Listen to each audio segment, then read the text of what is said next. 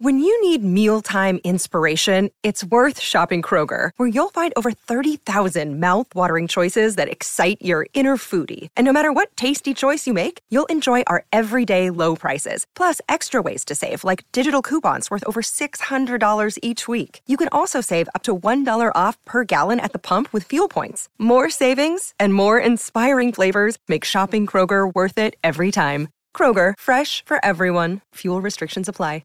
Another day is here, and you're ready for it. What to wear? Check. Breakfast, lunch, and dinner? Check. Planning for what's next and how to save for it? That's where Bank of America can help. For your financial to-dos, Bank of America has experts ready to help get you closer to your goals. Get started at one of our local financial centers or 24/7 in our mobile banking app. Find a location near you at bankofamerica.com/talktous. What would you like the power to do?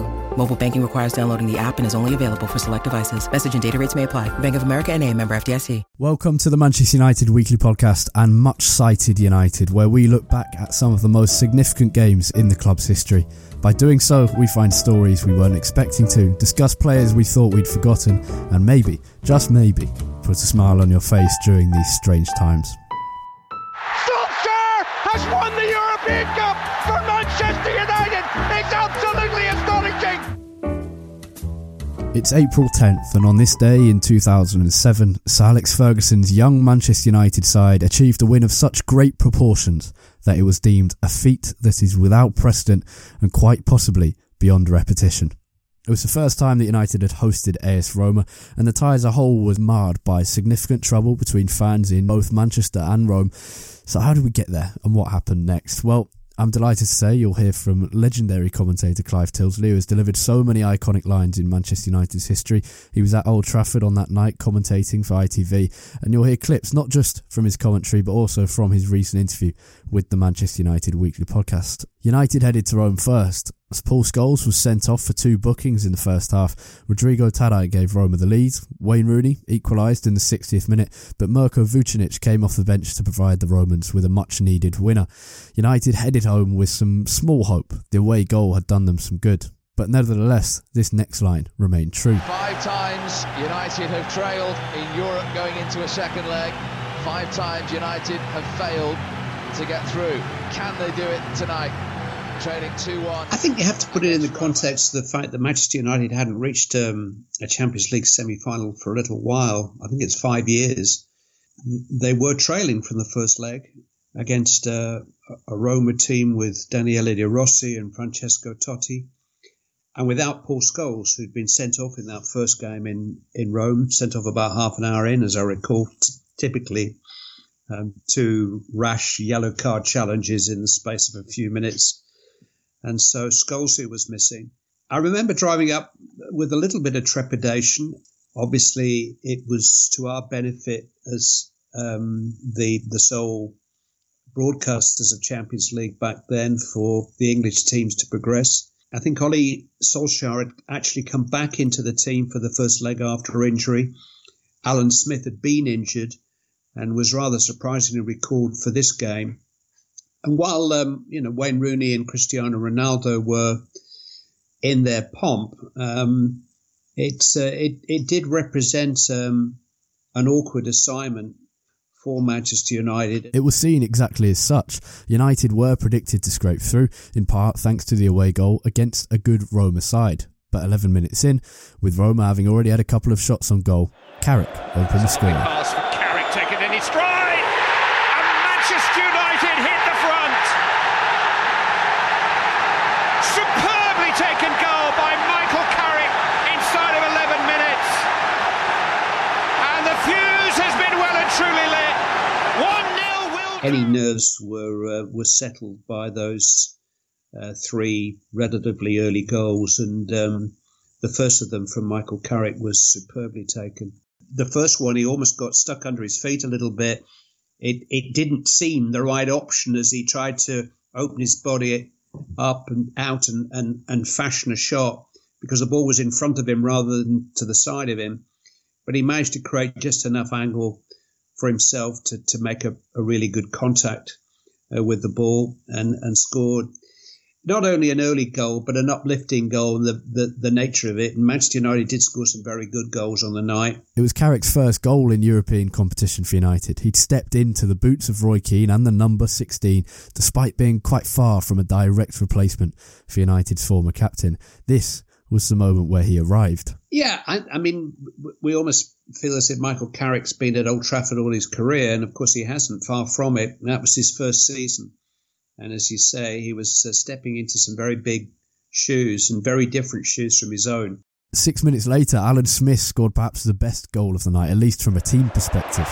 Terrific pass from Carrick to Ainsay, and now Giggs. Oh, he's found a way through. Alan Smith, 2-0! The forgotten man is back!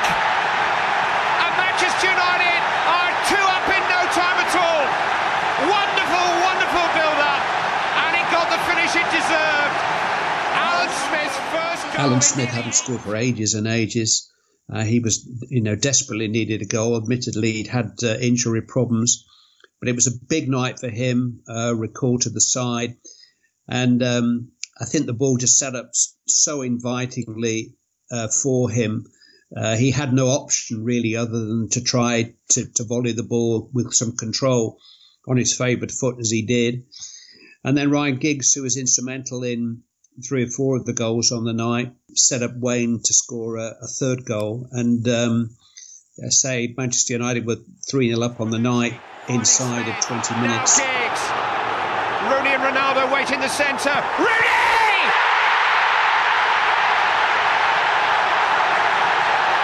Magical Manchester United!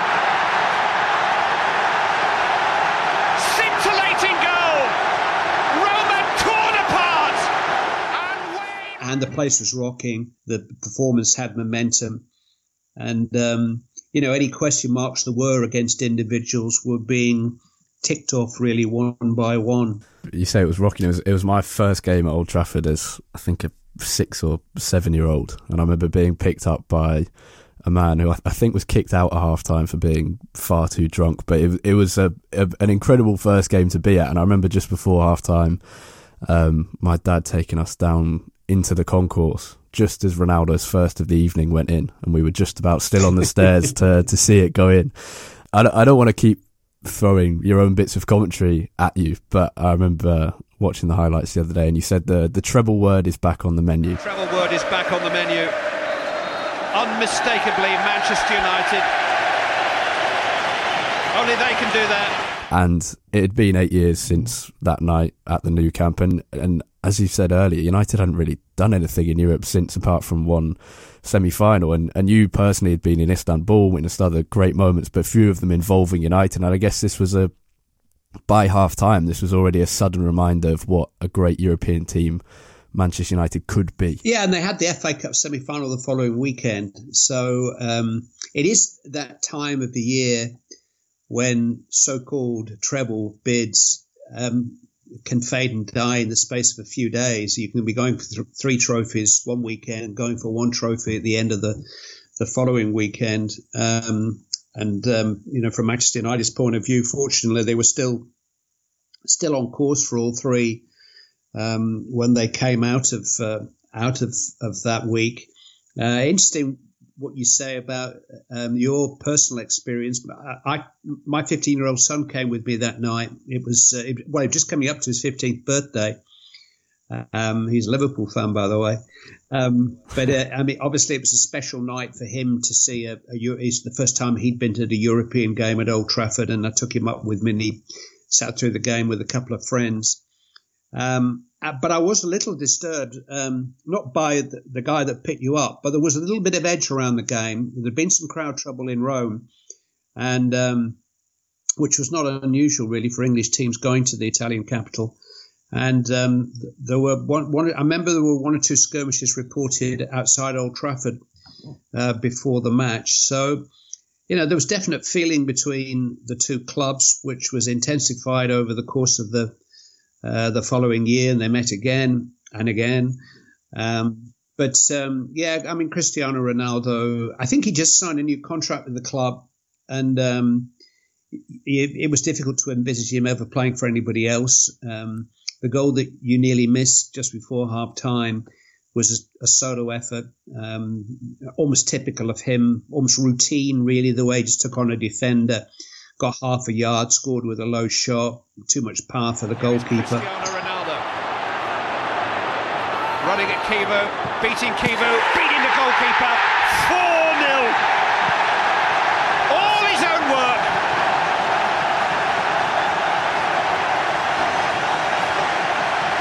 Memorable individual goal from Cristiano Ronaldo to cap a memorable half. And then early in the second half, down at the Stretford end, he turned in yet another Giggs cross.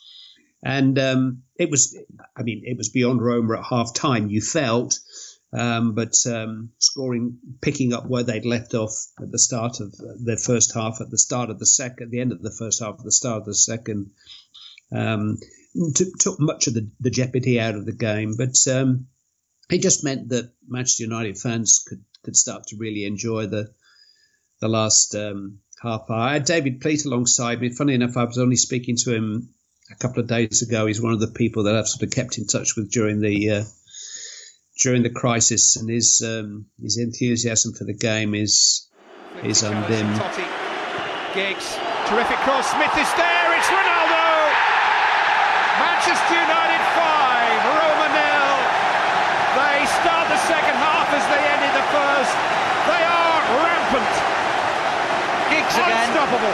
Giggs again. What a fantastic ball. And I think probably the other thing I remember is that I think that's one of the great Manchester United shirts. It's very evocative of the late 50s, the V-neck with the very significant sort of white trim. There was something about that night. They just looked good. Everything about them looked good. As Clive says, Ronaldo scored the fifth soon after half-time, the 49th minute. At that point, and it's one of the few really vivid memories I have of that night since I was only 6, I remember singing "We Want 6" in the Stretford end. It was soon "We Want 7" after Michael Carrick dispatched his second and United's 6th of the evening, and it was another beauty. This time he got the ball out of his feet and curled it in with technique just as brilliant as the first. You'll hear in the commentary now, we've reached the point where it's a procession. The shock had dissipated and the recognition of brilliance and excellence triumphs. Opening doors all over the place again there. Carrick with a shot. Oh, another majestic goal. Michael Carrick makes it 6 for Manchester United. Everyone a beauty. Record-breaking night. At this point, according to a Cristiano Ronaldo interview from a couple of years ago, the Roma players begged United to stop. Solskjaer has just arrived to join the party. Alan Smith has lobbed the goalkeeper and just lobbed his crossbar too. Trying to find new ways to score. It's the only way they can beat each other anymore. Now Solskjaer. Oh, he's lobbed the goalkeeper. How good a goal would that have been? Well, they're just moving the ball so well. They did get one back, and it was a fantastic strike from Daniele De Rossi. A volley from a whipped cross as he faced away from the goal almost. Playing with some pride. De Rossi, oh, that's a really good goal. My only memory of that is not really knowing if it was a goal, if it had gone past the post, or if it had been disallowed for some reason. I'm not entirely sure I would have known what offside was at that point, but I remember the confusion and the strange disappointment that only a 6-year-old could have at conceding one when we were so far in front. But then the 7th came to even things out again. Patrice Evra had come off the bench replacing John O'Shea at right back, oddly enough, and Evra cut in from the right, shot with his left, and a small deflection took it past Donny to make it United's second biggest European victory ever. Like Carrick and Ronaldo, it was Evra's first goal in Europe. Now Patrice Evra, it's in! Deflected, but Evra won't care.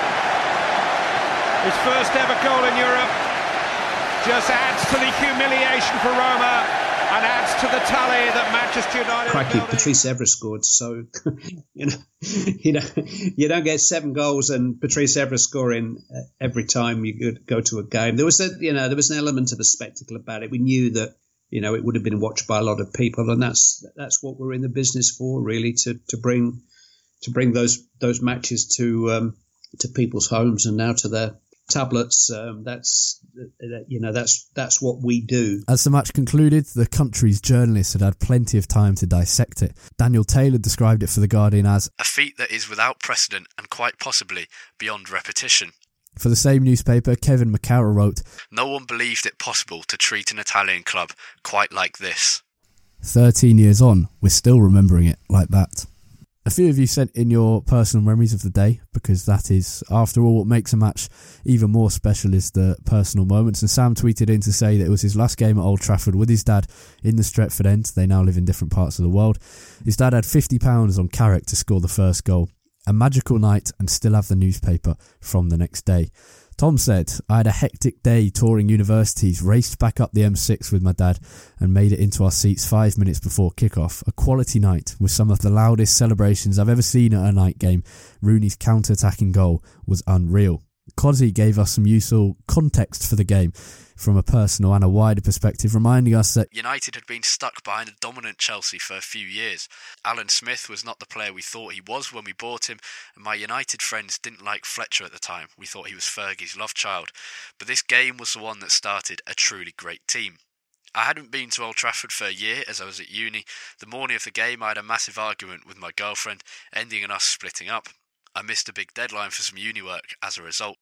his solution: go to the Irish social club I worked at. I actually forgot the game was on, my head was so far up my arse, so I'm sat in the club with pint and a whiskey chaser. Yes, it was that bad. Only two regulars, me and my boss. Smith was an animal. He was everywhere. Carrick controlled the Rossi like he was playing against a 10-year-old. Rooney, Ronaldo and Giggs cruised past Roma's fullbacks every time, but Fletcher and Carrick really did run the show that night. We now knew we had a midfield that could dominate a good team without Paul Scholes playing. I was 5 pints and 2 whiskies deep by half-time. It's so interesting to hear Clive Tilsley's thoughts on the game. One of the most famous United European nights ever really, especially in the Ferguson era. I think one thing that really stood out to me was how important it is to understand the context of this game. You know, it's easy to look back on it now and think that this United team, which turned into arguably the greatest United team of all time and certainly one of the top sort of 2 or 3 of all time, it's easy to forget that there was never a certainty, and especially at this point it had been quite a long time since United had a really famous European night. We hadn't done much in Europe since we'd won the treble, hadn't had a semi-final in 5 years, as Clive Tilsley said. And I think it really was this night that showed this team coming of age. And I think it was even more poignant that, as you said at the end in that clip, Harry, that it wasn't Paul Scholes who was playing that night, it was Carrick and Fletcher. It was the sort of younger, newer generation of players that were sort of taking on the mantle. And I think that's what made this Ferguson team so great in this sort of era, this sort of 4 or 5 year period of dominance that we had, in that it was the sort of meshing of the old and the new. We still had the old guard of Scholes, of Giggs, of Ferdinand, of Wes Brown, you know, still there from, well, in the case of Brown, Scholes and Giggs, especially from 99, and we had Ollie still there, you know, obviously the most famous goal that he scored in 99, still playing in this game against Roma, and yet we also had this new generation of players. They weren't coming through, they were fully establishing themselves now, the likes of Rooney, Ronaldo, Evra, Carrick, Fletcher. You know, it was this meshing of old and the new, which I think makes that night against Roma even more special. Well, I think there's so many things that obviously we were young enough that we knew what was going on, or old enough that we knew what was going on, but too young to appreciate some of the more nuanced aspects of this game. And even just the fact that Wayne Rooney was 22 at this point, Cristiano Ronaldo was 22 at this point, Carrick was 25. All these things that you kind of forget that you don't think about when you remember United 7 Roma 1. The fact that we hadn't been to a semi-final since 2001 or 2. The fact that nothing had really happened, but also the fact that it was only 8 years since 99 in the treble, which at the time would have seemed like a lot because we'd done nothing in Europe, but on the grand scheme of things isn't very much at all. And I think the big thing for me was that this young team with 22-year-olds as the main force, attacking force within it, was close to a treble. And that they did reach the FA Cup final, beaten by Chelsea in the first FA Cup final at the new Wembley when Drogba scored. Yeah, I was there at that game as well. A painful one. My mum and dad went to that one, but I didn't go. We didn't have enough tickets. But so they reached an FA Cup final, they reached a Champions League semi-final, and they won the Premier League. And yet that, Clive Tilsley mentioned the kit. I think of that kit, I think of that team, and I just think they were... My first instinct is, that was the team just before greatness, and really, they were very close to achieving something almost unprecedented. In fact, it had been done by Manchester United once before, but they were very close to achieving something incredible a year before they did the double. Yeah, it's easy to forget, and I think I had forgotten until Clive Tilsley mentioned it there. You forget that this team was that close to the treble, and that we obviously didn't appreciate it now, but this game really was, for me, looking back, the moment when this team grew up and it became a fully great team. Before this, we'd had some success. You could see that this was a team on the rise. We'd recently signed Van der Sar. Evra was really cementing his place at left back. Rooney and Ronaldo were continuing to improve. But it's difficult to tell at the time, those games that really become symbolically really important. And for me, this game, it has only become more important as the time has moved on, because it was the moment, I think, when you realise that this wasn't just a good team that could go far in Europe and win a league title. This was a team that could, on any given night, basically take almost any team in Europe to pieces. And I think that was what made this team so special, is that, defensively we were very solid, we had a good midfield, but going forward, some of the stuff that we played, it was genuinely unplayable, and probably some of the best, if not the best football that Old Trafford has ever seen. Well, there's that lovely line in Clive Tilsley's commentary that only Manchester United can do this, and it was kind of suddenly United had returned, because I think it's easy to forget, and particularly now that he's retired, Sir Alex Ferguson's position as Manchester United manager in the early 2000s. Once we got the 3 league titles in a row, including the treble and the European Cup, and then Arsenal overtook United and Chelsea overtook United, and there was this kind of, and Fergie almost retired in 2001, and there was, well, are United ever going to win something or do something incredible under Sir Alex Ferguson again? And this was it. It was the moment where you thought, well, yeah, there is another great team coming. You'd had 1994, 1999, and now 2007 to 2009, and it's such a ridiculous run. And the team that played, it also reminds you of the fringe players at Manchester United in that era. Smith, Ainsley, O'Shea, Brown, who you think of as fringe players, but John O'Shea was starting every important game for Manchester United. Wes Brown was starting. Brown at that point because of Gary Neville's injuries. Exactly, and Neville played a pretty small role in the 2008 win eventually. Yeah, and it was all Wes Brown and John O'Shea and Darren Fletcher who missed out on the final very, very cruelly. But yeah, there's so much that you forget. And it's nice to properly look in detail at that era again. Yeah, I think it's worth, as you said, pointing out that the success that we had in the sort of late 2000s wasn't ever a guarantee. I can remember growing up as a when I was pretty young, I think it was the 01-02 United season review on video at that point. Yeah. It may have been 02-03. It was the season where we played Deportivo in the Champions League. Yeah. And I remember watching it, and I remember always watching it and just. Sorry, Deportivo was exactly the same as Roma, wasn't it? Because we played them in the group stages of the 2001-02 season, then in the quarterfinals of the 2002 season, when United did get to the semis, and then again in the group stages of the 2002-03 season.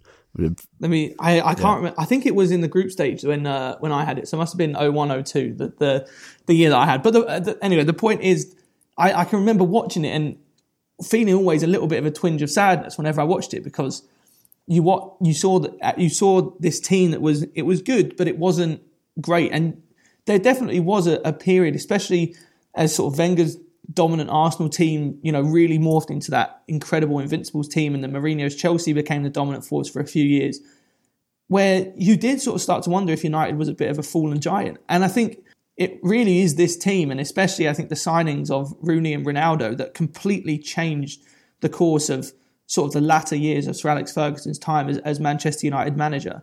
And I think this game against Roma was, like I said, the moment when I think Rooney and Ronaldo fully became the stars of Manchester United, and this team became a great team that would eventually go on to become, Champions League winners a year later. Yeah, I tell you, we shouldn't talk for that much longer, but Cristiano Ronaldo, I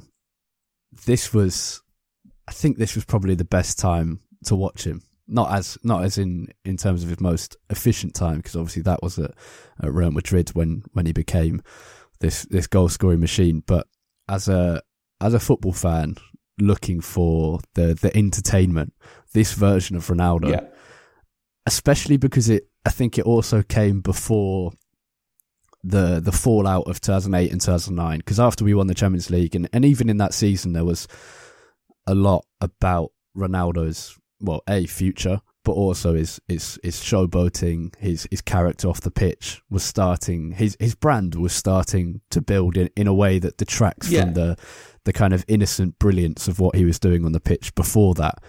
And I watched the whole Roma game back, and you can watch it on a site called Footballia. I'll tweet it out at some point. And he was just so good to watch. And the way that the balance he had, and the way that how agile he was, and the way that he used his skills more than he did once he became the striking poacher machine at Real Madrid. He was so good to watch, equal to Messi, equal to anyone at that time, to Kaká and whoever else. And there was another game I watched when he was playing for United against Fulham. I think it was 2004 or 2005 season, in that the Vodafone home kit with the black trim on it.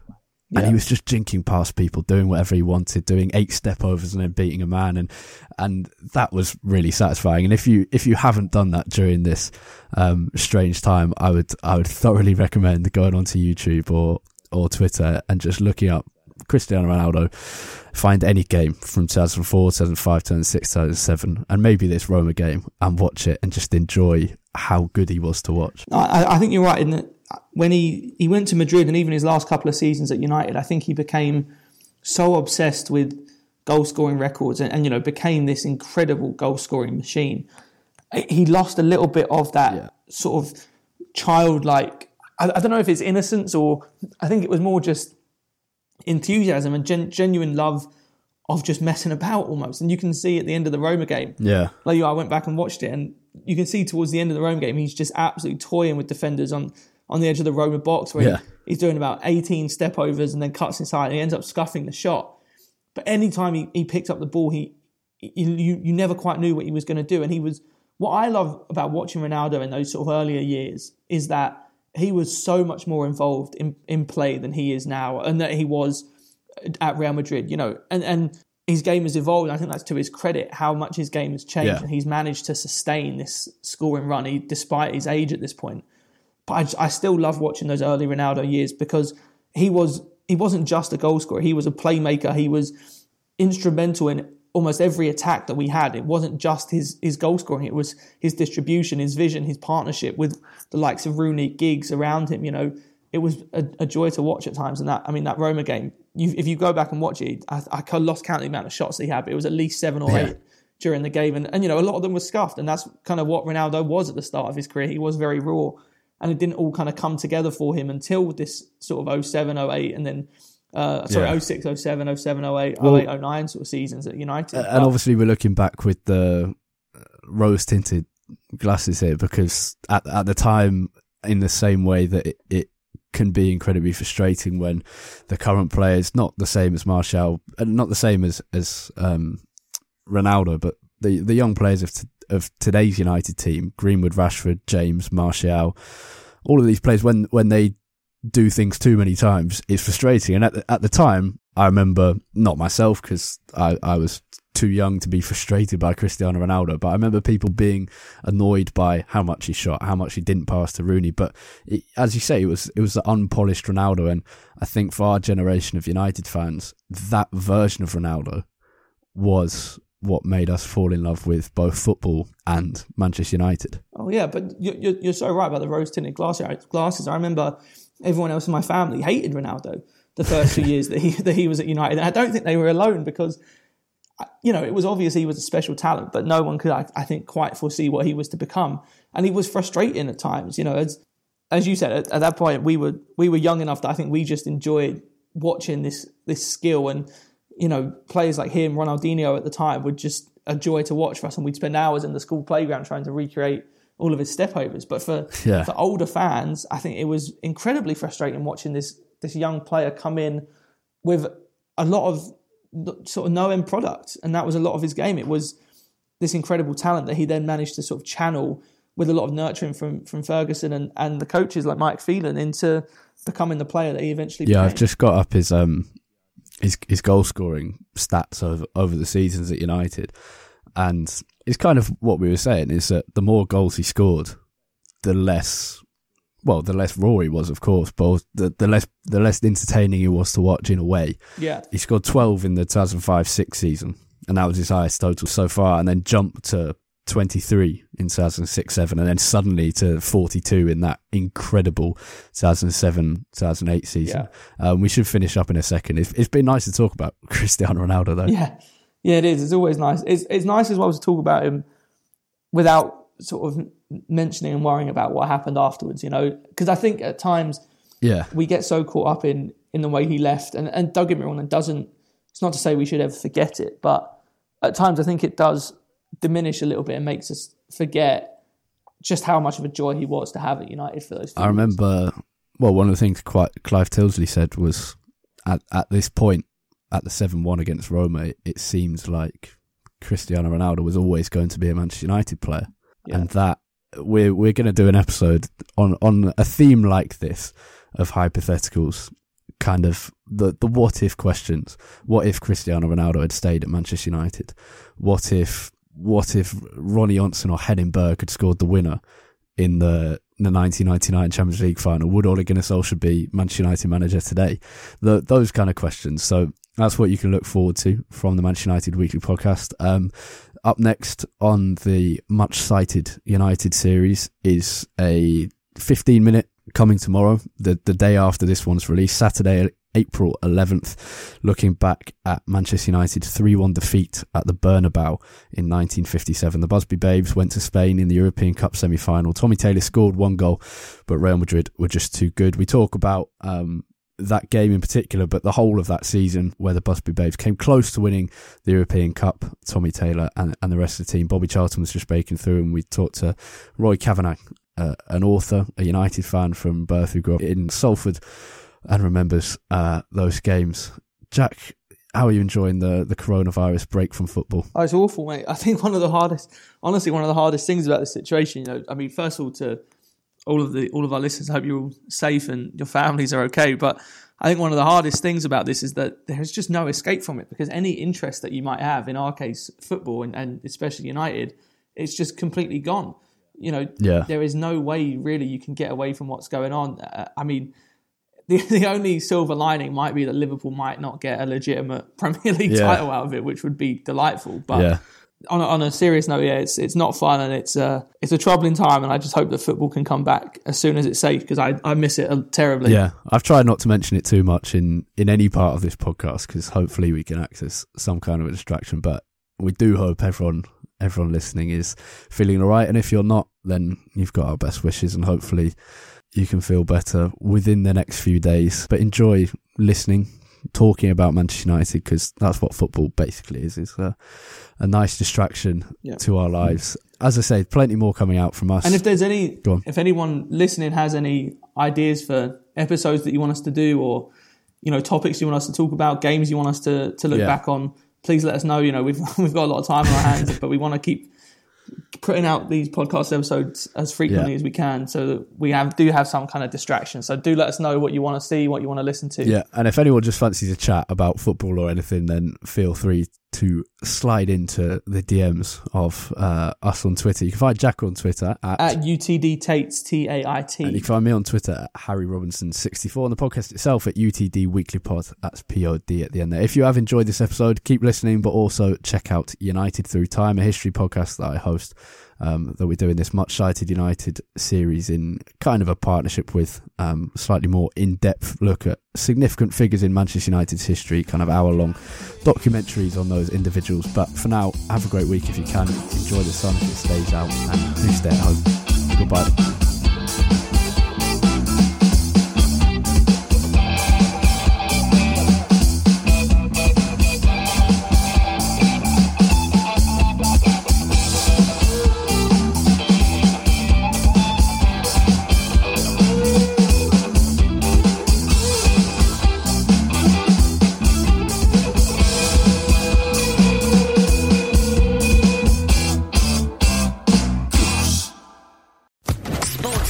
Podcast Network.